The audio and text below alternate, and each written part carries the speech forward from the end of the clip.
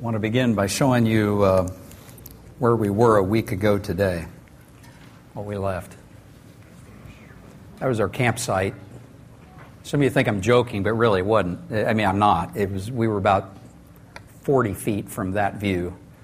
And that's a story how we were able to camp there, and not an illegal one either. So that's good news.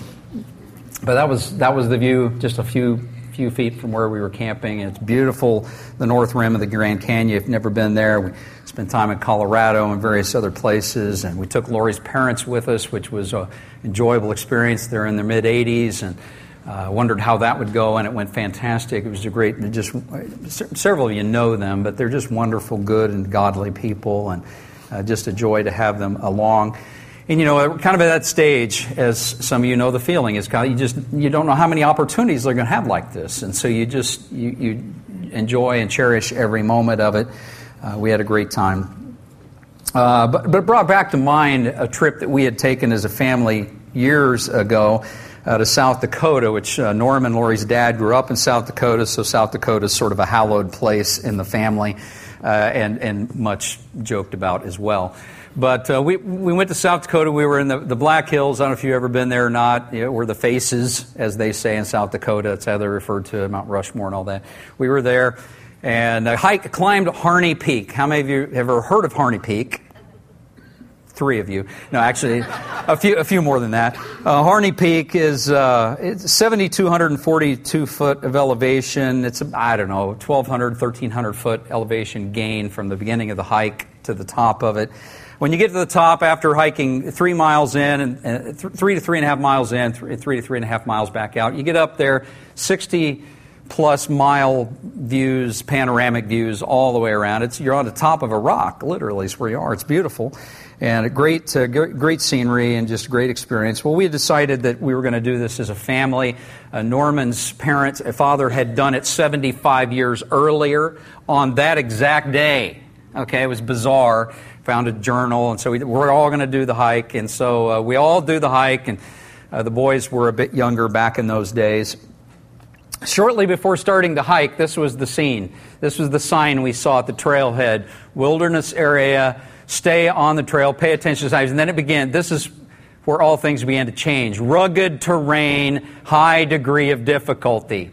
Allow 4 to 5 hours for the 6-mile round trip. You start seeing this, and faces of excitement and jubilation began to melt into faces of complaint and anticipation of pain. It was kind of what was going on in the minds of a few, let's just say, of our group. Now, mind you, Lori's folks in their 70s are about ready to do this hike with us. But let me just say the faces of complaint were primarily among 2 of our group who just happened coincidentally to be the younger ones of the group who had more energy and more fitness. But we took the hike and saw lots of periodic overlooks and amazing scenes and so forth. We got to the summit. Everyone was happy. Everybody was good. Why do I bring all this up? Most of us have been in this situation. Our group, this little group doing this hike, we were all in pretty good physical shape. We were pretty physically fit for the time. Nevertheless, that hike and others we've taken required a lot of encouragement in order to complete it.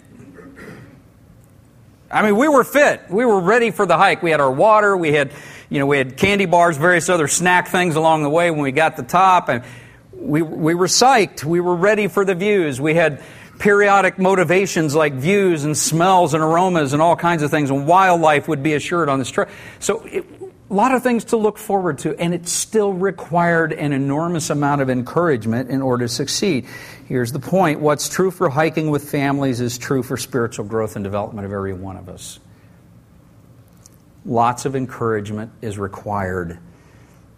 So today we're going to focus together on how to encourage one another spiritually, even when you're spiritually fit. What we're going to say applies to you if you happen to be a place where you're not spiritually fit, where you're not spiritually in good shape. This will all apply. But what I want you to think about this morning is those of you who maybe happen to be think of yourselves as spiritually fit, this applies to you. It's very important that we take seriously what God has to say in His Word. And so we're going to look at a couple of, just two verses of Scripture this morning. We're going to look at a couple extras, but the main two verses, Hebrews 10, verse 24 and 25. You have your Bible turned there. If you don't have one, you can follow along on the screen. But this is what the Scriptures say. Hebrews 10, verses 24 and 25 says, "Let us think of ways to motivate one another to acts of love and good works. And let us not neglect our meeting together as some people do, but encourage one another, especially now that the day of His return is drawing near." I mean, those two short verses. Let's just read it out loud together, okay? Would you just read it with me? Just indulge me if you would. Let us think of ways to motivate one another to acts of love and good works, and let us not neglect our meeting together as some people do, but encourage one another, especially now that the day of His return is drawing near. This passage has a lot to say in just two verses, but what we're going to talk about this morning is three ways that you and I can become more encouraging, more spiritually fit, and it applies to all of us, but especially those of us who think of ourselves, I believe, as being spiritually fit. The first way that we can become more encouraging, more spiritually fit is real. It just shows up in the verse 24. We need to intentionally motivate one another toward growth, toward love, toward good works, those kinds of things. Look at verse 24. Let us think of ways to motivate one another to acts of love, good works. Now, I want you to think with me for a moment, what is it that motivates you? So I was driving home the other day. We're driving along, and I saw this little red sign with a D and a Q in it, just off the highway. I suddenly had energy to pull off the road and go, you know what I'm saying? What motivates you? I mean, is it ice cream? Is it public recognition? Is it barbecue? Is it the opportunity to earn something? Is it adventure and risk? Is it scenery? Is it quiet? Is it crowds? I mean, what motivates you? I mean, we're familiar with all these kinds of motivations. I mean, they're, shall we say, incentive-based motivations. We all experience them. We all utilize them in various ways, in business and marketing, all this kind of stuff. What's interesting about verse 24, which uses of Hebrews 10, which uses the word motivate, where it says, "Let us think of ways to motivate one another," that word means more than most of us think it means when we read that verse. You realize that word in the Greek language that's translated motivate. That's one of multiple ways it could be translated. It could also be translated provoke, stir up, challenge. It can even be translated as irritate, argue sharply, as in debate sort of setting. It can mean spur or stimulate. So just think of this with me. Verse 24 is saying, let us think of ways to stimulate one another toward acts of love and good works. So let's think of ways to stir up, to challenge, to irritate if necessary, to argue if necessary, to get us in the right direction. You see what I'm saying? It means more than just a DQ, Dairy Queen kind of motivation is what it's talking about here. I want you to think about this. Apparently, when you read this and reflect on it a little bit, as I've done for a lot of years, apparently the enemy of spiritual growth and fitness is apathy. It's comfort. It's ease. Getting what I want may well be the enemy of my spiritual well-being. Which is not to say that it's bad to get what I want, necessarily. It's just to say that there are times when motivation is me getting what I want, and motivation is a byproduct of somebody I trust getting in my face and saying, hey, wake up. Nudging me in the right direction. Nudging you in the right direction. Have you ever seen a spur that goes on a cowboy boot? You know, spurs are used to motivate a horse, right? It's what one looks like if you've never seen one. I don't know about you, but I don't really want one of those in my side. And yet, the Scripture is sort of using this exact language. It's saying, let us think of ways to spur. It's a legitimate interpretation of that passage, translation of that passage, to spur one another on toward love, acts of love and good works. God wants us to spur one another on. Think with me about this, another perspective on this. Do professional athletes ever achieve greatness simply because they've received a large signing bonus and salary? Answer? No.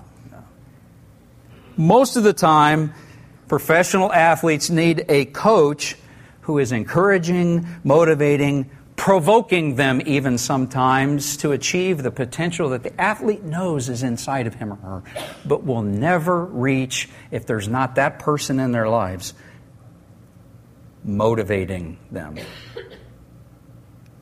Sometimes it's barbecue, and sometimes it's a spur. My question for you is, who have you given permission to in your life to provoke you toward spiritual fitness, godliness, growth, Christ-likeness, obedience? We all need people like that in our lives. Not just people who aren't spiritually fit. Those of us who are spiritually fit need those kind of people in our lives. We especially need them in our lives. Because comfort, ease, is often the enemy. Which brings us to verse 25 of the passage, where it goes on and says, let us not neglect our meeting together as some people do. And it's interesting to me, I don't think it's coincidental that verse 24 is talking about ways to motivate one another toward acts of love and good works. And it goes on and says, let's not neglect our meeting together. The implication is that one of the primary motivations for you and me, one of the ways of spurring us on and sometimes bandaging our wounds and all the different facets of what happened is when you and I are together. It's one of the ways that God intended for us to be spurred on as well as nurtured on toward growth, love, goodness, and godliness. And so we need to meet together regularly as a second way. All of us make progress on this spiritual journey. We need to make gatherings like this a priority. While we were on vacation, we had 2 Sundays that we were gone here. The first Sunday, this is where we had church. This is Viceta Lake. It's right out the side of the lake. It's a beautiful setting. Lori's folks and her parents and Lori and I, we took our lawn chairs and we sat out beside here. On the way, we were listening to the live stream. We get out here, and then this is where we had our own little communal service, the 4 of us. We kind of felt like it counted because Norman had like 60-something years in ministry, and I've got 30-something years in ministry, and Lori and Norma both, they can preach better than the rest of us, truthfully. So, but we live in denial of that intentionally. So we thought we'd have a little service, and each of us shared a little bit about just something God kind of been laying on our hearts, talking to us about from Scripture. And so we spent some time talking about a number of different things from Scripture. It was really a meaningful, memorable kind of experience. Last Sunday we had a little trouble accessing the live stream, so we listened to another church's live stream while we were traveling that day. But as good as those experiences were, as memorable as those experiences will be, there's just no substitute, for the heightened focus and encouragement that comes with physically being together with all of you in this kind of setting. Do I like the other? Yes. But there's something different that happens when I'm sitting right over here and when I'm interacting with you, and it's true for you as well. Some of us in our culture think I can go out to the lake and God and I can we can have church. Let me say this. You can have a spiritual connection with God there. You're not having church. It's a different deal. It's a different deal. It's not that that's bad. It's that it's not a substitute. It's not the same thing. Because there's something that happens when you and I meet together in a setting like this. Something that happens inside of my heart. Fuzzy thinking begins to fade. Sloppy character. I start noticing it that where all week long I kind of just got increasingly sloppy. Suddenly in this setting, I go, ooh, I start noticing that. And feelings of spiritual aloneness begin to dissipate in this setting, where out there you kind of feel like, sometimes I'm just like all by myself. And you know what I'm talking about? It's why the Bible says, don't neglect meeting together. God's goal in that is not to beat us upside the head and make us feel bad. It's to say, there's something that happens here that can't happen anywhere else. You need each other. You know, in Scripture, in Hebrews 10, do you know why people were neglecting to meet together at the time these verses were written? Hebrews 10, verse 33 and 34 tells us, it gives us a glimpse into the times in which this was written. It says, sometimes, the writer speaking to the people, he says, sometimes you were exposed to public ridicule and were beaten, and sometimes you helped others who were suffering the same things. And you suffered along with those who were thrown into jail, and when all you owned was taken from you, you accepted it with joy. You knew there were better things waiting for you that will last forever. It just gives us this little parenthetical glimpse of some of what the Hebrew people were going through, the Christians at this time were going through. In a word, it's persecution. And it's interesting to me that if persecution and having everything you own taken from you, being thrown into jail, those kinds of things, if that's not sufficient reason to neglect meeting together according to Scripture, probably ought to think seriously about some of the things that I find reasons to miss. Probably all do.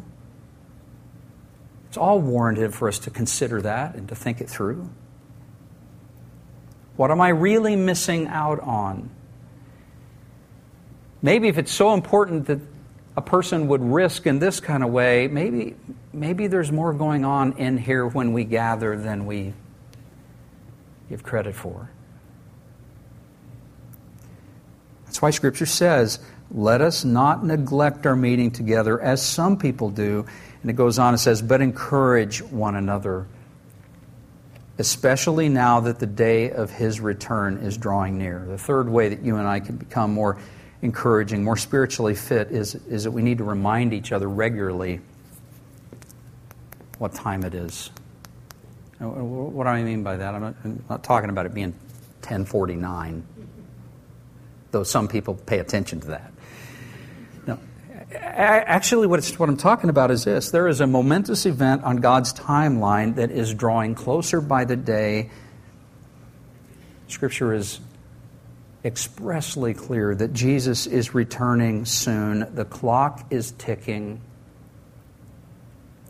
I don't think it's coincidental that in the context of Hebrews 10, 24 and 25, he starts out talking about motivation, and then he transitions to talking about our meeting together, and then he begins to talk about the return, this momentous return of Christ. On some level, it ought to motivate us. On some level, it is our being together where we remember this.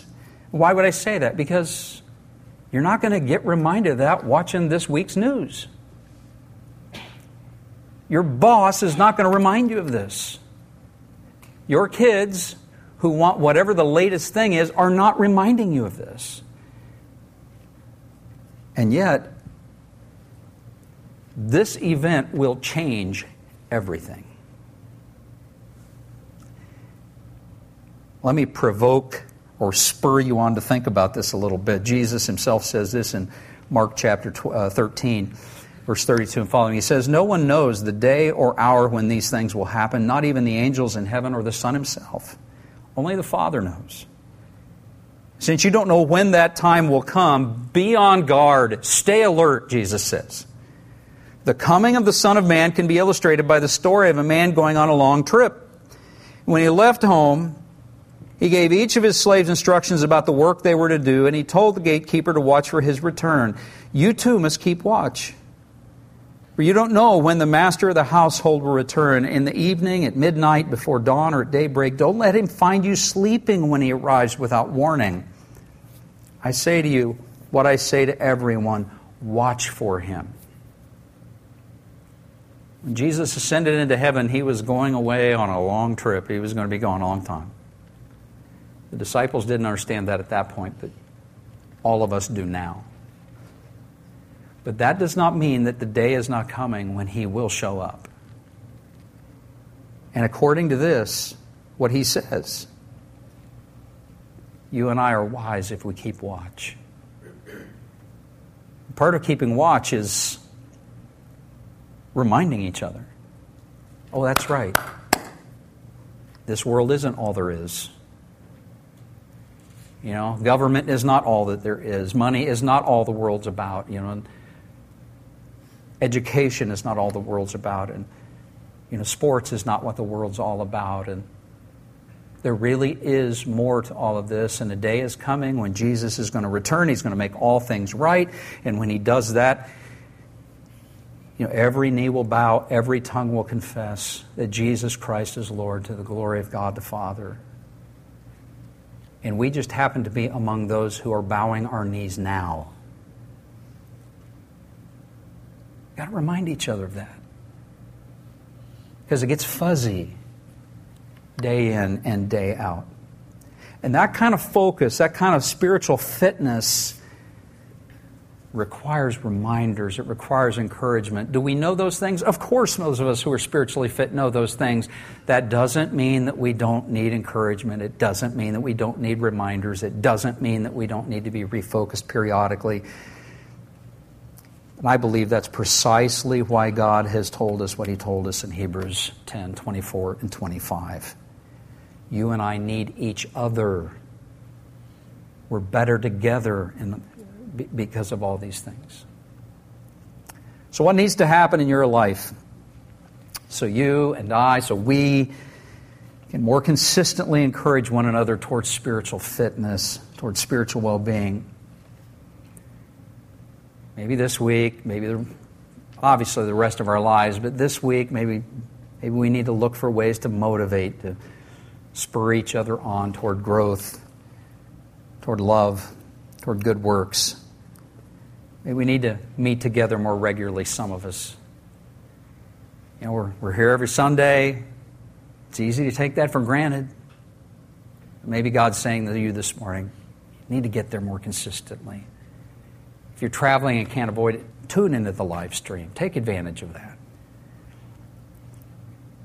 Maybe God's saying that we need to look for ways to watch for Jesus together, reminding each other that His return is not all that far away. And I just say, from my perspective, most days I turn on the news and I watch it and I just think, it can't be very far away. It really can't.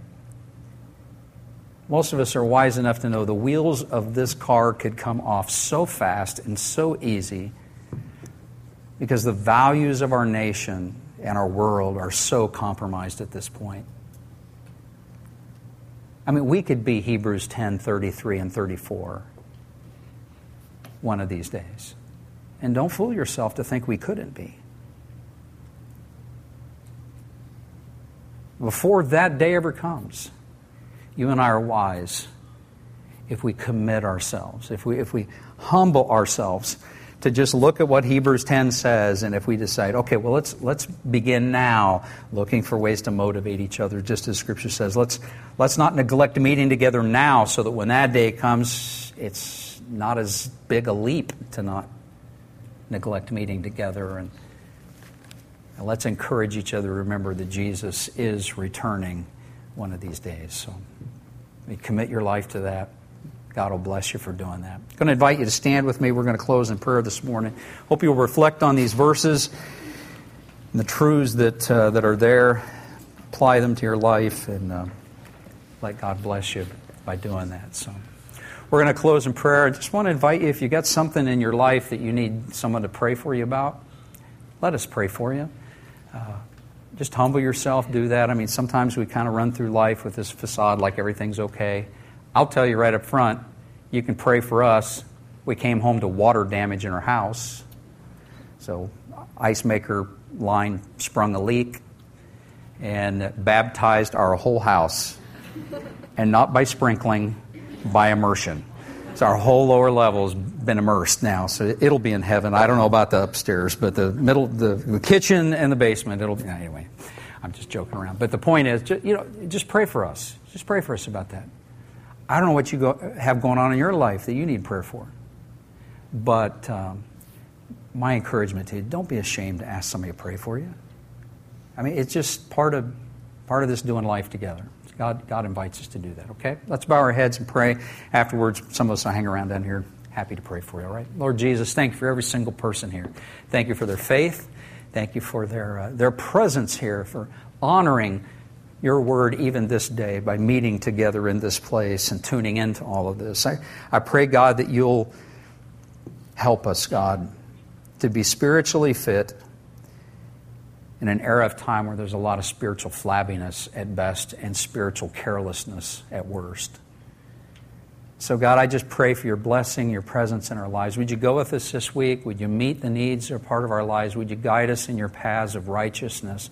Would you help us to have the courage to walk those paths, whether anyone goes with us or not? Would you help us to use our mouths to be encouragement and not voices of criticism and rebuke and meanness and the stuff that goes on, not just our mouth, but even our writing, the things we write on Facebook, the things that we write in social media platforms. Help us to be salt and light and grace and love.